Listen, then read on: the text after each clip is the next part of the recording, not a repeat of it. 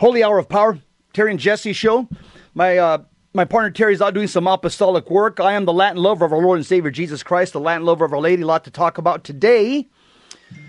Remember, it's October. As Catholics, this is the month of the Holy Rosary. This month is dedicated to the Holy Rosary. It's the best known of all Catholic devotions.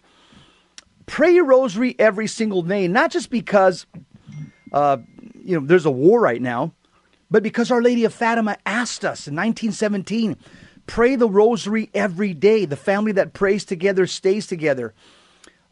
Unfortunately, in some parishes, the recitation of the rosary may not be as prevalent today as it used to be in the past. But I as a Catholic lay speaker and evangelist, I found that the rosary is a great teaching tool for Catholics. It's got a lot of catechesis. In fact, the rosary is the Bible of the poor. If you really want to know what it is, the Holy Rosary is the Bible of the poor. This is how people, before being able to read, when Catholics were illiterate, this is how they understood the gospel, the gospel story, the life of Jesus. This is how they came to know Jesus, was by meditating and contemplating and ruminating on the life of Jesus Christ. When the rosary was given to us, we had three mysteries: sorrowful, glorious, and joyful. Now Pope John Paul II has given us luminous mysteries. So now there's 20 reflections into the life of Christ. New Testament reflections on the fact that God walked here on planet Earth for 33 years in a place called the Holy Land, what the world calls today Israel. Israel is a nation, and they're also a people. It's a person. Israel is a person, and it's also a nation. Well, before I get into the gospel of today, the Gospel of St. Luke, let me just give you a few things that are on the news. We have Representative Jim Jordan, Republican from Ohio. He's moving forward with his effort to become Speaker of the House following losses on the first two ballots and talked that he was delaying the bid. Jordan stated that he plans to task with 20 Republicans who voted against him and express hope that Congress can move forward and begin to work for the American people. Also, Biden addresses the nation on Israel and Ukraine. In a primetime address to the nation from the Oval Office, President Joe Biden called on Congress to pass a massive aid package for Israel and Ukraine's wars against Hamas and Russia. Biden called for $14 billion in funding for Israel and an additional $80 billion in funding for Ukraine. By the way, this is how the Roman Empire collapsed, fighting wars outside their borders. This is how one of the 5 ways, the way the Roman Empire ended up collapsing. Did you know that Trump is leading Biden in 5 swing states? Yep. A new morning consult Bloomberg News found that the former president, Donald Trump, holds an advantage over President Biden in a number of swing states in a hypothetical head-to-head 2024 general election match. Trump leads with registered voters in Arizona, Georgia, North Carolina, Pennsylvania, and Wisconsin. Also, Iran tied official retains security clearance. Ariana Tabatai, a senior official in the Defense Department's Special Operations Office, will keep her top security clearance following an internal review. Tabatabai was recently outed as an alleged member of the Iran's Experts Initiative. That's an Iranian government propaganda network run by Tehran's foreign ministry and tasked with advancing the Islamic Republic's interest among policymakers in Washington, D.C. And yes, she works for the Biden administration. J.K. Rowling stands up to trans law. Harry Potter author J.K. Rowling has confirmed her opposition to a potential law in the UK that would punish people who refuse to use preferred transgender pronouns. J.K. Rowling says, I'll be happy do 2 years in prison if the alternative is compelled speech and forced denial of the reality and importance of sex, Rowling stated on Tuesday. She said, bring on the court case. I say it'll be more fun than I'll ever have had on a red carpet. Good for her. And can't exactly consider her a friend of Christianity, but good for her for standing up against the transgender mafia. Also, we need to pray and fast for peace. October 27th, Pope Francis on Wednesday called for next Friday, October 27th, to be a second day of prayer and fasting, since the devastating Israel-Hamas war broke out earlier this month. He said, I urge believers to take just one side in this conflict, that of peace, Francis said, but not in words, in prayer, with total dedication. Also, Vatican receives persecuted Nicaraguan priests. The Holy See welcomed a dozen Nicaraguan priests of the Vatican Thursday after the Nicaraguan dictator released them from prison on the condition that they leave the country. The government stated that the priests had been sent to Rome after the intercession of high authorities of the Catholic Church in Nicaragua and the Vatican. Also, a laywoman receives a loud applause this week at the Synod on Synodality for a speech that characterized some members' push for women's ordination as an attempt to clericalize the laity. The 3-minute speech underscored the importance of motherhood, both biological and spiritual, for understanding what it means to be a woman from a Catholic perspective. Also, the Synod and the Universal Call to Holiness, the lack of moral and spiritual formation in recent generations is catching up with us as we see the consequences every day at the workplace, writes Bob Hayes.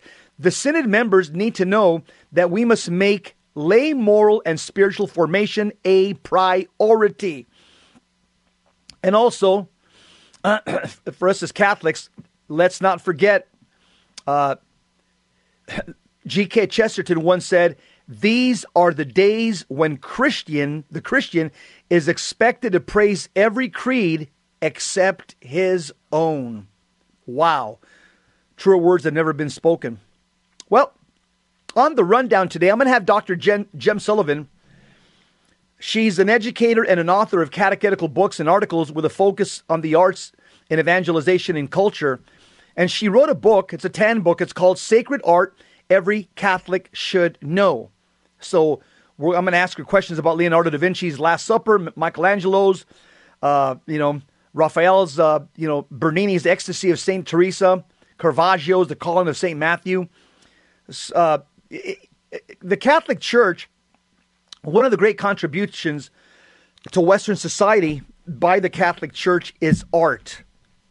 And so as a Catholic, I'm proud to be a Catholic insofar as the contributions that we've given the world, the Western world, when it comes to art. But let's go to the gospel for today. It's Luke chapter 12, verses 1 through 7. Speak, Lord, your servants are listening. And at that time, so many people were crowding together that they were trampling one another underfoot. Jesus began to speak first to his disciples. Beware of the leaven that is hypocrisy of the Pharisees. There is nothing concealed that will not be revealed, nor secret that will not be known. Therefore, whatever you said in the darkness will be heard in the light. He's talking about the particular judgment and the general judgment. Everything's going to be revealed. Everything. It says, and what you have whispered behind closed doors will be proclaimed on the housetops. I tell you, my friends, do not be afraid of those who kill the body, but after that can do no more. I shall show you whom to fear. Be afraid of the one who after killing has the power to cast into Gehenna. Yes, I tell you, be afraid of that one. Are not 5 sparrows sold for 2 small coins? Yet not one of them has escaped the notice of God. Even the hairs of your head have all been counted. Do not be afraid. You are worth more than many sparrows. The gospel of the Lord. Praise to you, Lord Jesus Christ. Couple of words jump out at me. Our Lord is talking about the hypocrisy of the Pharisees. This is the besetting vice of the Pharisees. As leaven permeates dough, the Pharisees' teaching and example influences the crowds in a disastrous way, especially when they fail to practice what they preach. But our Lord says that their sins will be brought to light when? At the last judgment. All the sinners, the reprobates, all their sins will be shown throughout the whole world. Also in verse 4 and 5, where our Lord says, do not fear.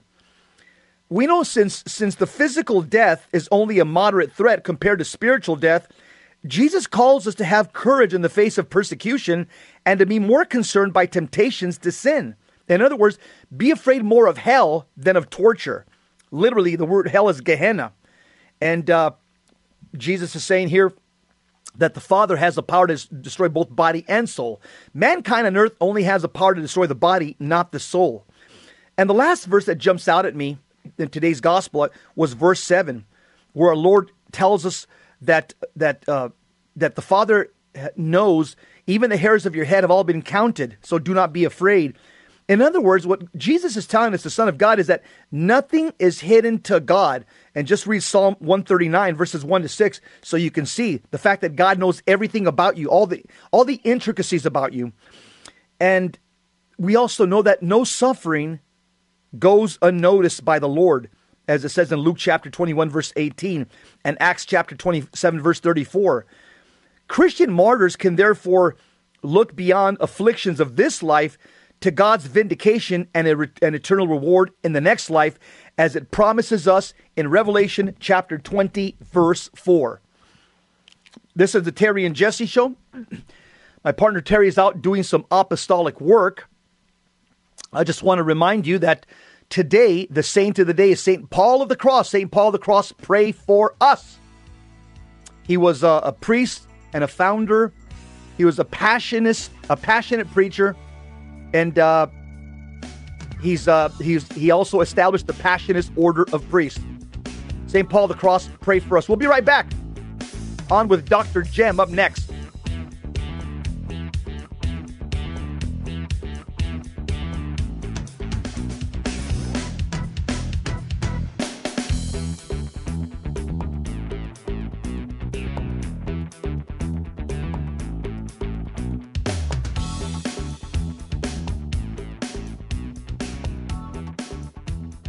Terry and Jesse Show, we're back.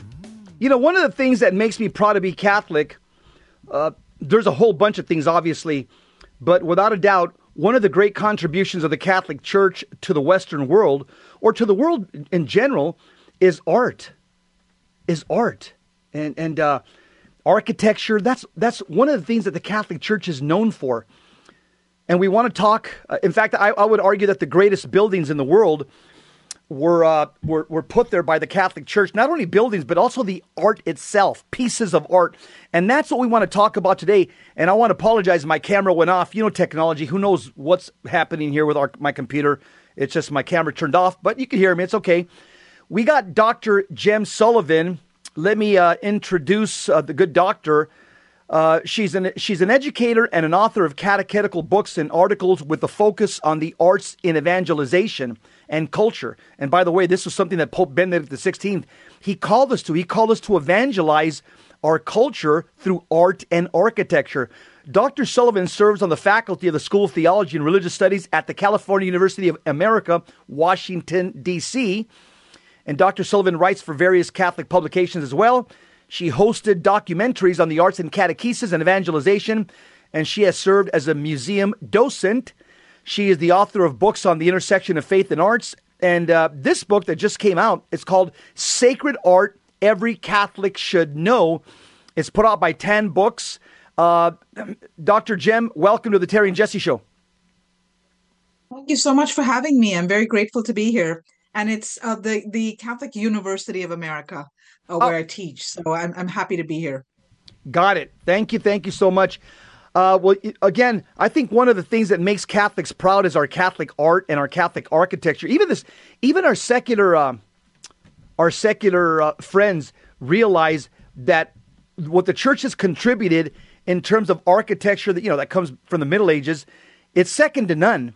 And so, I want to ask you, what inspired you to write this book specifically? Obviously, you got a heart to evangelize. How did you write this book, or what was your thoughts in terms of evangelization when you wrote the book? Did you kind of hear the voice of Pope Benedict XVI that we have to evangelize through beauty? Absolutely, Jesse, and thank you again for having me on the program. Beauty, the Catechism of the Catholic Church tells us that beauty is the visible form of truth and goodness. And there's never been a time in the Church's 2,000-year-old history when we do not have some expression of sacred art, because art has always been a means of evangelization and catechesis for centuries. And popes in recent times, Pope Pope St. John Paul II, Pope Benedict XVI, and Pope Francis, all of them have been telling us that we have to use the arts as a means of evangelization and catechesis. Let me offer just an example from history. If we think back to the magnificent Gothic cathedrals of the Middle Ages, or Chartres Cathedral, for example, we do not know the names of the artists and craftsmen who built Chartres Cathedral. They didn't sign their names on the walls, so to speak. But what we do know is that these cathedrals quickly became catechisms in stone and stained glass. Why? Because when the faithful gathered to pray there each week, as they worshiped the Lord, they were surrounded by the beauty of faith. They saw the faith of the church that they were professing in the words of the creed. They saw that same faith now represented on the walls and the windows, in the sculpture, the stained glass, the mosaic, the painting, the architecture of the church. So this was what the cathedral was, not only a functional building, but it was a sacred space that was telling the story of salvation history.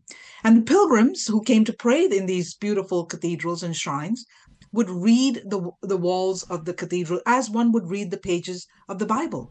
In the Middle Ages, we have to remember the people were largely illiterate. So what they could not read on the pages of the Bible, they were able to read on the walls of the cathedral of the church, and heard in the sacred music. So that's why the arts have a very powerful catechetical value. They speak to us first on a human level, as our senses delight in the skill of the artist, the beauty of the work. And then on a spiritual level, we are led to see, to gaze on, to contemplate some aspect of the mystery of God and the mystery of who we are in relationship to God.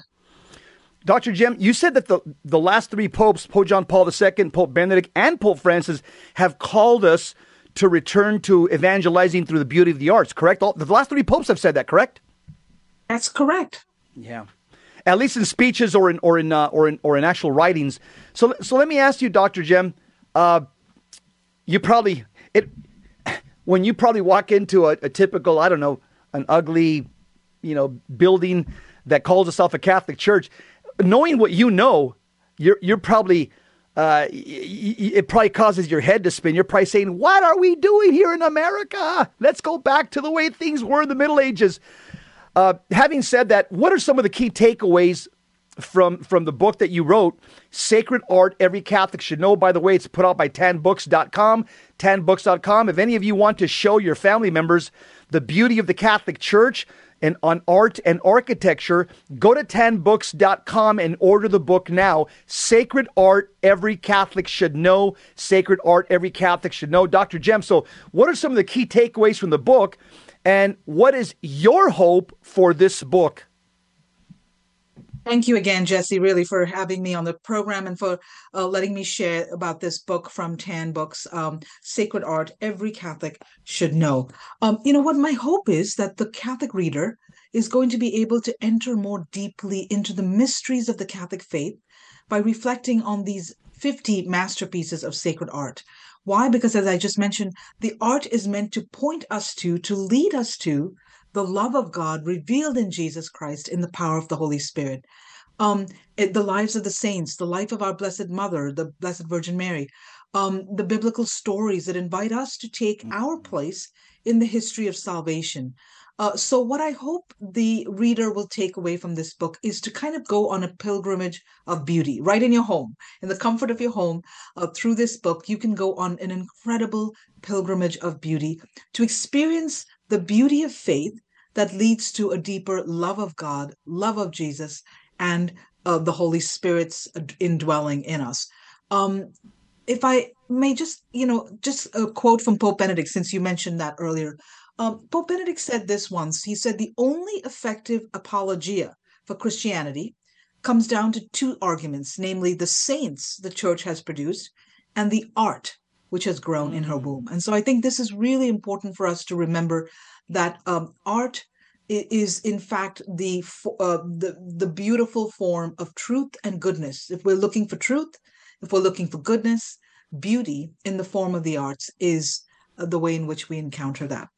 Dr. Jem, would it be a fair statement to say that some of the beautiful buildings in our country, for example, like the White House or the Supreme Court or a governor's mansion, would you say that that architecture is borrowed from from Catholic architecture. Would that be a fair statement?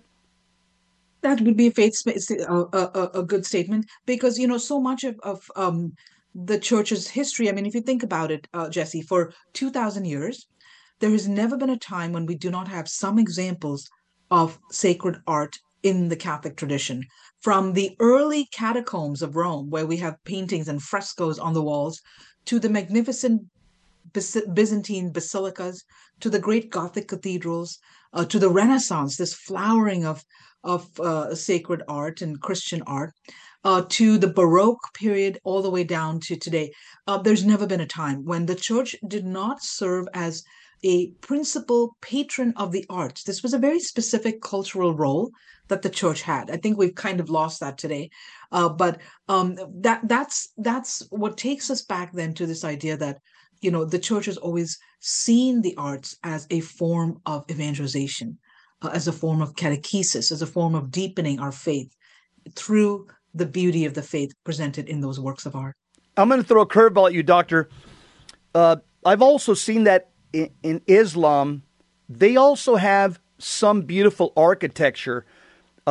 Is that exclusive to Islamic art, or is some of that borrowed from Catholicism? And I'm talking about like the mosques, where to me, they look kind of like an Eastern Catholic church, where you have a dome and a cupola. Or does Islam have its own tradition of art? Yeah, I mean, I think we could say, across the board that all of the world religions are kind of borrowing from each other. So I would say that generally that's true.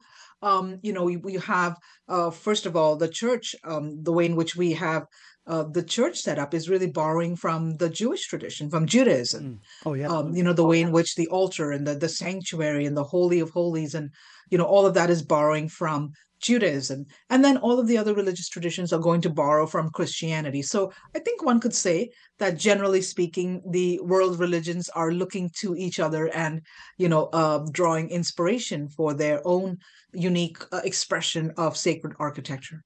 That makes sense to me. That's the same. Yep. So what's the place of the arts in the church's proclamation of the gospel of Jesus Christ today? Is this part of the new evangelization? Is this part of maybe, the great springtime of evangelization that Pope John Paul II envisioned? Would art be art and beauty? Would that be part of it? Yes, absolutely. I mean, sacred art has a catechetical value. It has a role to play in evangelization because it is a distinct form of coming to know who God is. We think of the beauty of nature right now in Washington, D.C. It's just beautiful. The colors are changing and it's just this really early fall weather. There's just so much of natural beauty all around us in nature. That's one way we encounter beauty.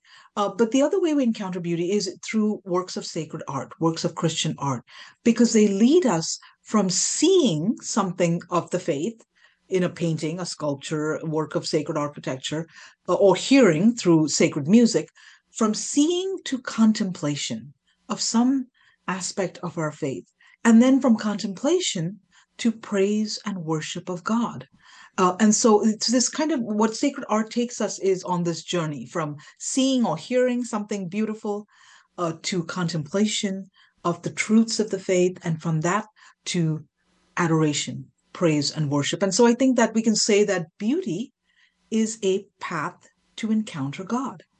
And the church has always acknowledged that and seen that. I would recommend for anyone interested in this topic to read Pope St. John Paul II's letter to artists, in which he talks about what a powerful means of evangelization and catechesis the arts can be. Doctor, it boggles my mind that when I look at some of the architecture that was done in the Middle Ages, these were done by people that were, they didn't have computers, they didn't have engineering degrees. They were ordinary people, some were masons, carpenters, painters, sculptors, and they erected some of the most beautiful and majestic buildings that have ever graced planet Earth, these Gothic cathedrals. And they did this without power tools, without pulleys, without scaffolds, without winches. And they built, like what you said, they built these catechisms in stone. I love that word. We're talking with with Dr. Jem Sullivan. Her new book, it's called Sacred Art Every Catholic Should Know. Stick around. We'll be right back. We're going to a quick commercial break. We'll be back with the good doctor.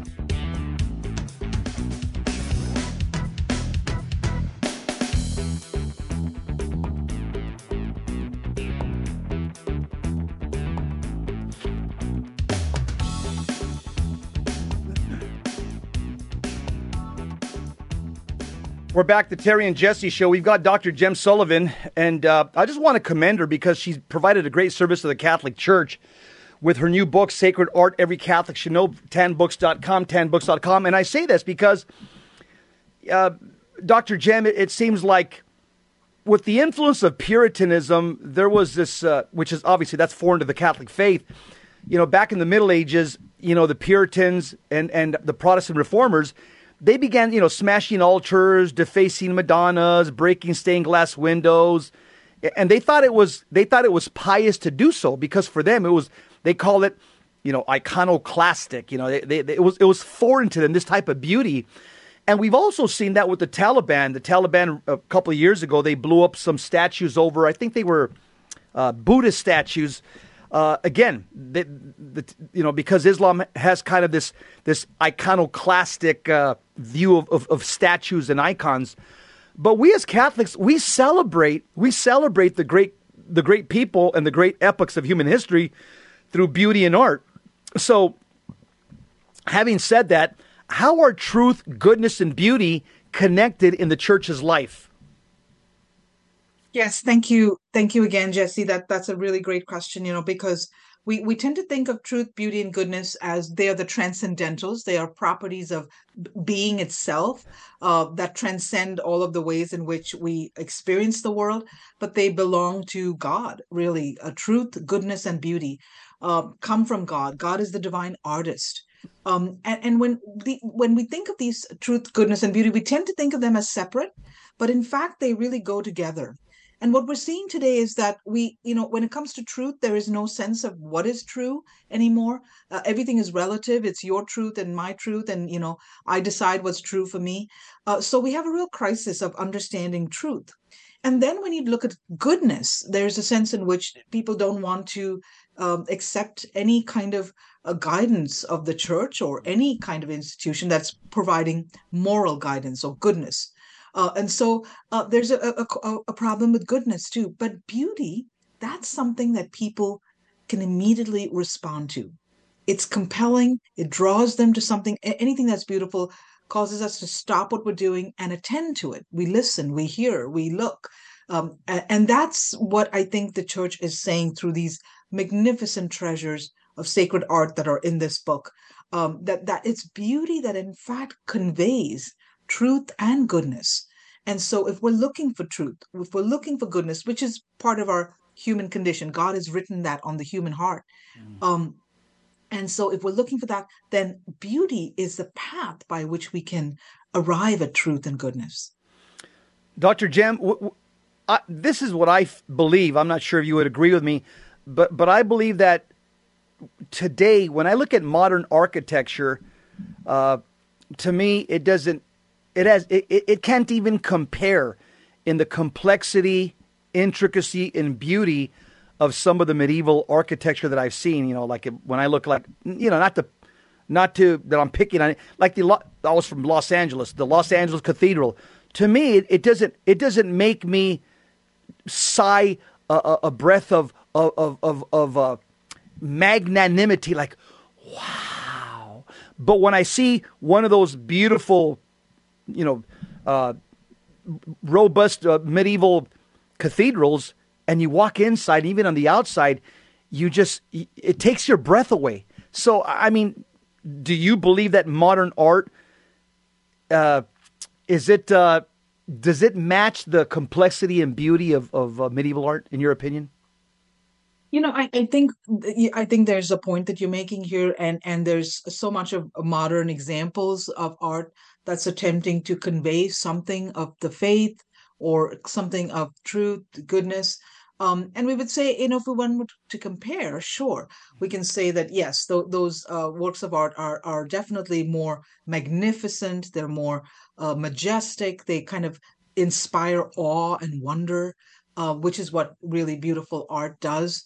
And then we don't get that same sort of experience with something that's more modern. But so yeah, sure, we can say that that's true. I think we'd have to just kind of experience it in light of what those magnificent basilicas and cathedrals and churches were attempting to do, which was to really lead us to give us kind of a window into eternity. That's what Ah, beautiful art does. I It love really that. opens up something that we do not have in our human experience that's breaking in. And what's breaking into our human experience is God.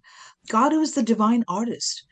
Just as I mentioned just now, we have this beautiful fall weather in Washington, D.C., and the colors of the leaves are changing. I mean, no one is making that happen. No human person can make that happen. It's simply God, the divine artist, who is at work in the world, bringing beauty into everything that we experience in terms of our experience of the world. So I think that that's what we'd have to just sort of look at and say, how does this match this experience that I have of something that is truly beautiful? That was a very powerful statement you just made right there. It took my breath away for a second. You said that medieval architecture was meant to give us a window into eternity. Wow. I mean, in one sentence, that's about as well put as I've ever heard it. Dr. Jen, how might sacred art contribute to growth and faith in the spiritual life?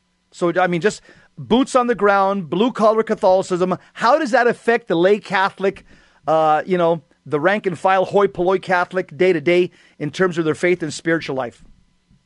Sure.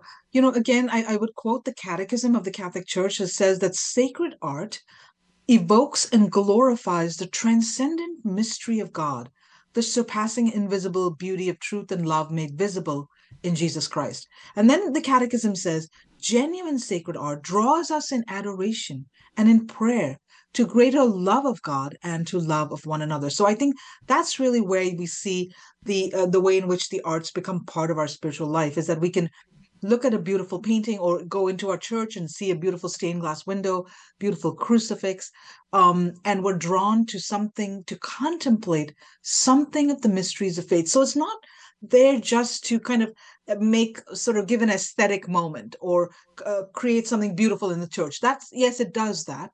But the more important thing is that it's leading us to contemplate something of the great mysteries of our Catholic faith, right? Through the experience of what is beautiful. And that's how art becomes a part of your own spiritual life, is that it draws you ultimately to adoration, to praise, to love of God and love of one's neighbor. I've heard it said that Catholic art and architecture is the Bible of the poor. Mm-hmm. That's the way. That's the way. I mean, most people were illiterate up until the 20th century, 21st century, and this is the way the Catholics in times past. This is how they started learning about the biblical characters and salvation history. Is that true? That's absolutely right. That's absolutely right. And that's what I was saying, that these cathedrals were catechisms in stone and stained glass, right? Mm. Pope Benedict says it rather beautifully. He says, images are also a preaching of the gospel. And artists have offered us the principal teachings of the faith by presenting them in splendor of color, the perfection of beauty. Mm. And he says then, today more than ever, in a culture of images, and you're right, people for the most part are illiterate in terms of, the biblical illiteracy. They don't know the scriptures, they don't know the faith. But in a culture of images that surrounds us, on our phones, on our screens, on our computers, a sacred image, he says, can be a powerful, extremely effective, and dynamic way of communicating the gospel message. And then Pope Benedict says this: sacred images proclaim the same gospel message that the sacred scriptures transmit through words, and they help to reawaken and nourish the faith of believers. Talking to Dr. Jem Sullivan from Catholic University of America, Washington, D.C. She's just written a new book. It's called Sacred Art Every Catholic Should Know. You can pick up the book by 10books.com, 10books.com. And I'll tell you why this is important, because this is an area that most Americans don't realize the Catholic Church's great contribution to art and architecture. And that evangelization tools in conversation were A lot of people think that, hey, everybody in the Middle Ages, they were dark and ignorant and, not so. No, some of the most beautiful art and architecture came from those people that we call the Dark Ages. Doctor, let me ask you a question. I'm going to throw a curveball at you. Mm-hmm. There is a one beautiful piece of art that was given to us by Catholic friends, I think. The statue of Lady Liberty, was that given to us by friends? I mean, how did we get that over here in the U.S.? I've read that it was a gift from friends. And what's it supposed to mean? I don't know if you've studied that. Yeah, I'm not familiar with the history, specifically the art history of that piece. Of course, it's a very iconic piece of sculpture that welcomes, people to the United States. It's really the whole idea of the celebration of freedom that this nation, this country stands for, as they came from, especially from the countries of Europe, the immigrants, that was the first thing they would see. So, it's that sense in which it really captures in one image, if you will, what this United States of America stands for, the idea of freedom and liberty, and that does that through, this magnificent sculpture. I'm not quite sure about the actual history of how it got here, but I know that it was influenced by some of the traditions in Europe of the beautiful, magnificent, monumental sculpture. Doctor, the Catholic Church has some incredible paintings. Leonardo da Vinci's Last Supper, Michelangelo's Pieta, the Sistine Chapel ceiling, Rublev's The Trinity, Jan van Eyck's Ghent altarpiece, Fra Angelico's Annunciation, Raphael's The Disputation of the Most Holy Sacrament, Bernini's Ecstasy of St. Therese, Caravaggio's The Calling of St. Matthew, El Greco's Pentecost. Of all these works of art, which is the one that most speaks to your heart as a Catholic, that most draws you closer to the Lord? Yeah, that's a really tough one to answer, honestly, because there's so many. There's just so many beautiful paintings. I would have to say my favorite one is, of course, Fra Angelico's Annunciation, right? It's so magnificent. You see the beautiful image of the Archangel Gabriel announcing to Mary. Mary is the one, she's given the title in the early church as Tota Pulchra Es, means she is the most beautiful of all the creatures Jem, God created. We're coming to a hard break. Thanks for coming on the Terry and Jesse Show. Get the book, Sacred Art, Every Catholic Should Know, 10 books. Dr. Jem, thank you very much. God bless you, and we'll see you real soon. Welcome back to the Terry and Jesse Show. To join the conversation, call 888-526-2151. Now, here's Terry and Jesse. Terry and Jesse Show. Do I have Dr. Jem? Is she still on with me? Mr. Engineer? Yes.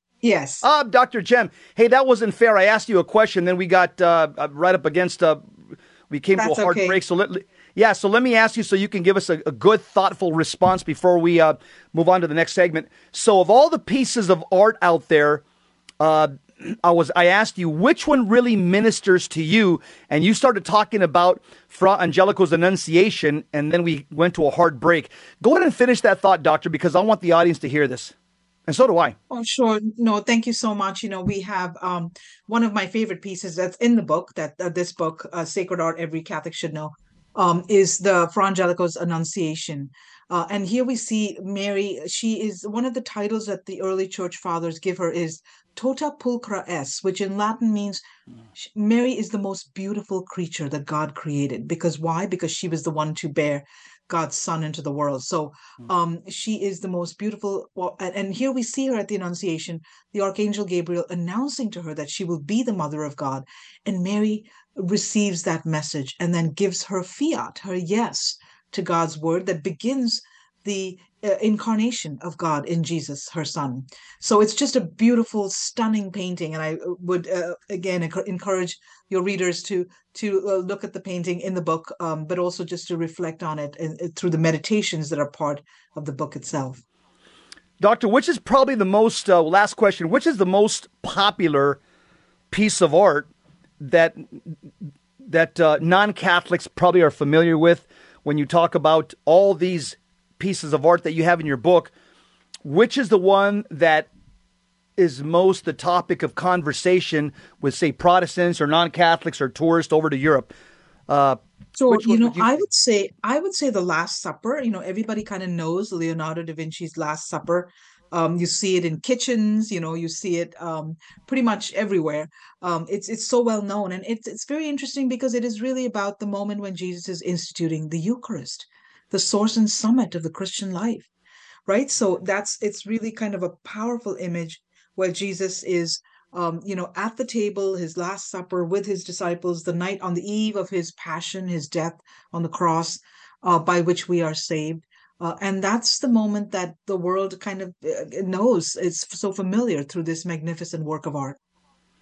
Dr. Jim, were you born and raised Catholic? Are you a cradle Catholic or are you a convert? Yeah. No, I'm a born and raised Catholic. Okay. All right.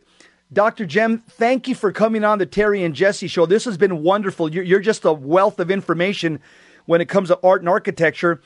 I encourage every listener to get the book Sacred Art Every Catholic Should Know, tanbooks.com, tanbooks.com. This is a good way to evangelize cradle Catholics, non-Catholics. This is something that bridges the gap in conversation because everybody's drawn to beauty, goodness, and truth. And the good doctor has shown us some of the beautiful sacred art of the Catholic Church that most people don't know. It comes from Catholic sources. They just appreciate it. But it's time for us to start proclaiming this from the rooftops. Thank you very much, Dr. Jem. Thanks for coming on with us, and we'll have you on again. God bless you. Thank you so much for having me. All right. Have a great day. Bye-bye. We've been listening to Dr. Jem Sullivan from, she's an educator at Catholic University of America. She's on the faculty of the School of Theology and Religious Studies, Catholic University of America, Washington, D.C. She just wrote a book, Sacred Art Every Catholic Should Know, put out by tanbooks.com, tanbooks.com. So what are my comments about art and architecture? Well, if the Middle Ages were dark and ignorant, like a lot of people say, how come ordinary people like masons and carpenters and painters, sculptors, glazers, erected the most beautiful and majestic buildings to grace the earth, i.e. the Gothic cathedrals? And they did this how? Without power tools, without pulleys, without wenches, scaffolds. They did it with their bare hands. They built up lacework in stone and glass, flooding vast interior spaces with color and light. We have nothing today in modern architecture to match their significance, complexity, and beauty of the architecture from the Middle Ages. Catholicism has always surrounded itself with beauty, regarding it as the splendor of truth. That's what we call beauty, the splendor of truth. In other words, or in the words of the German priest and professor and theologian Karl Adam, he says, art is native to Catholicism since reverence for the body and for nature is native to it. The Puritan influence is foreign to Catholicism. Just the idea that at the Reformation, the smashing of altars, defacing Madonnas, and breaking stained glass windows as a religious act is foreign and indeed heretical to Catholics. And much today happens today with the Temple of Satan as well, against Catholic art.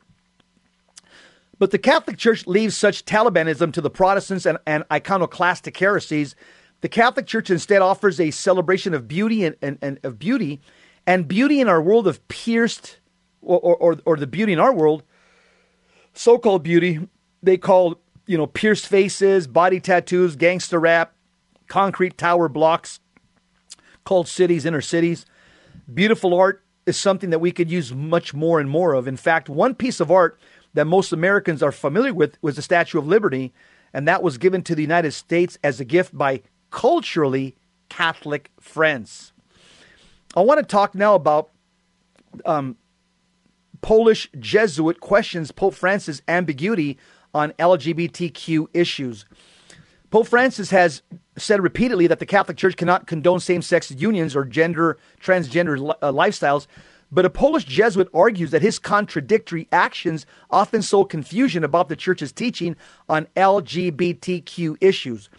Father Dariusz Kowalski, a Jesuit, wrote in a recent essay that the inconsistencies between the Pope's words and actions only led to ambiguity and confusion amongst the faithful, calling it a matter of concern. Those who occupy the leftist and liberal positions believe that despite a certain openness to LGBT plus people, the Pope stops halfway and does not respond adequately to the challenges of our time. Father Darius wrote, others applaud the Pope's criticism of gender ideology, but believe that, on the other hand, Pope Francis himself undermines or even invalidates it through other statements he makes and gestures. Pope Francis has rejected ideological colonization, referring to the media-driven culture driving gender ideology. He perpetuates confusion about church teaching with his actions regarding LGBTQ Catholic ministries, according to Father Darius Kowalczyk. Father Darius Kowalczyk, his essay, written before the beginning of the Synod on Synodality, was published this week by the Polish Bishops' Conference. On the same day, Pope Francis met with Sister Janine Gramick, whose views on LGBTQ issues have been condemned by the Church multiple times by the last two popes. Sister Gramick has worked in LGBTQ outreach since 1977 when she founded an organization called New Ways Ministry. The organization works to affirm LGBTQ Catholics in their lifestyles and in their sin, directly contradicting church teaching on human sexuality. In 1999, the CDF released a document publicly condemning Sister Gramick's work and prohibiting her from doing any further ministry involving LGBTQ Catholics. The CDF also restricted her ability to hold any office in a religious order and the School Sisters of Notre Dame. In 2000, Sister Gramick's order also instructed her to end her ministry. But in disobedience, she continued her work with New Ways, defying both the CDF and defying her religious order as well. Sister Gramick left the School Sisters of Notre Dame in 2001 and joined the Progressive Sisters of Loretto in Colorado, where she continues condoning the LGBTQ lifestyle for Catholics. The USCCB has condemned New Ways in 2010, saying that this organization's claim to Catholicity confuses the faithful about true Catholic doctrine. The USCCB, the bishops in the U.S. said, quote, New Ways Ministry has no approval or recognition from the Catholic Church, and they cannot speak on behalf of the Catholic faithful in the U.S., close quote. In 2021, Sister Gramick wrote to Pope Francis to inform him of her ministry to LGBTQ Catholics, and they began a correspondence. The Pope later wrote a letter congratulating Gramick on 50 years of LGBTQ ministry. This was not the first time that Pope Francis sent confusing messages about Catholics living disordered lifestyles. Despite his assertion that Catholics cannot condone homosexuality, the Pope also corresponded with Father James Martin, founder of the LGBTQ Ministry Outreach. He met with Father Martin at the Vatican in November 2022. And in May, Pope Francis sent Father Martin a note thanking him for all the good he was doing during an outreach conference in New York City. Yep, Father Martin's ministry is breeding much confusion in the Catholic Church. Father James Martin's ministry is incompatible with the Catholic Church. It's incompatible with Catholic doctrine on human sexuality. And Father Martin, he's leading faithful Catholics astray. And also, a lot of faithful Catholics are wondering where Pope Francis really stands on this issue of LGBTQ, because he says one thing to one audience, then he says something else in person or in letter form to those who promote this lifestyle. Well, all I can say is, Lord, come to our assistance. Lord, make haste to help us. Psalm 69, verse 2. That's a wrap, my family. And we are family, by the way. And I plan on seeing every single one of you. We've got a date. When is that? The resurrection of Jesus Christ. I'll see you all at the resurrection of Jesus Christ at the general judgment. And I hope and pray that everybody that listens to my voice will live and die in a state of grace, so that we will be one of those saints that will occupy the thrones of the fallen angels that are unoccupied right now in heaven. Those seats are for us, the saints that make it to heaven. Remember, we're like a lighthouse amid this gathering storm. Let's pray America great again. We fight for altar and throne to one day be inseparably united under Christ the King forever. Faith is what gets you started. Hope is what keeps you going. Love is what brings you to the end.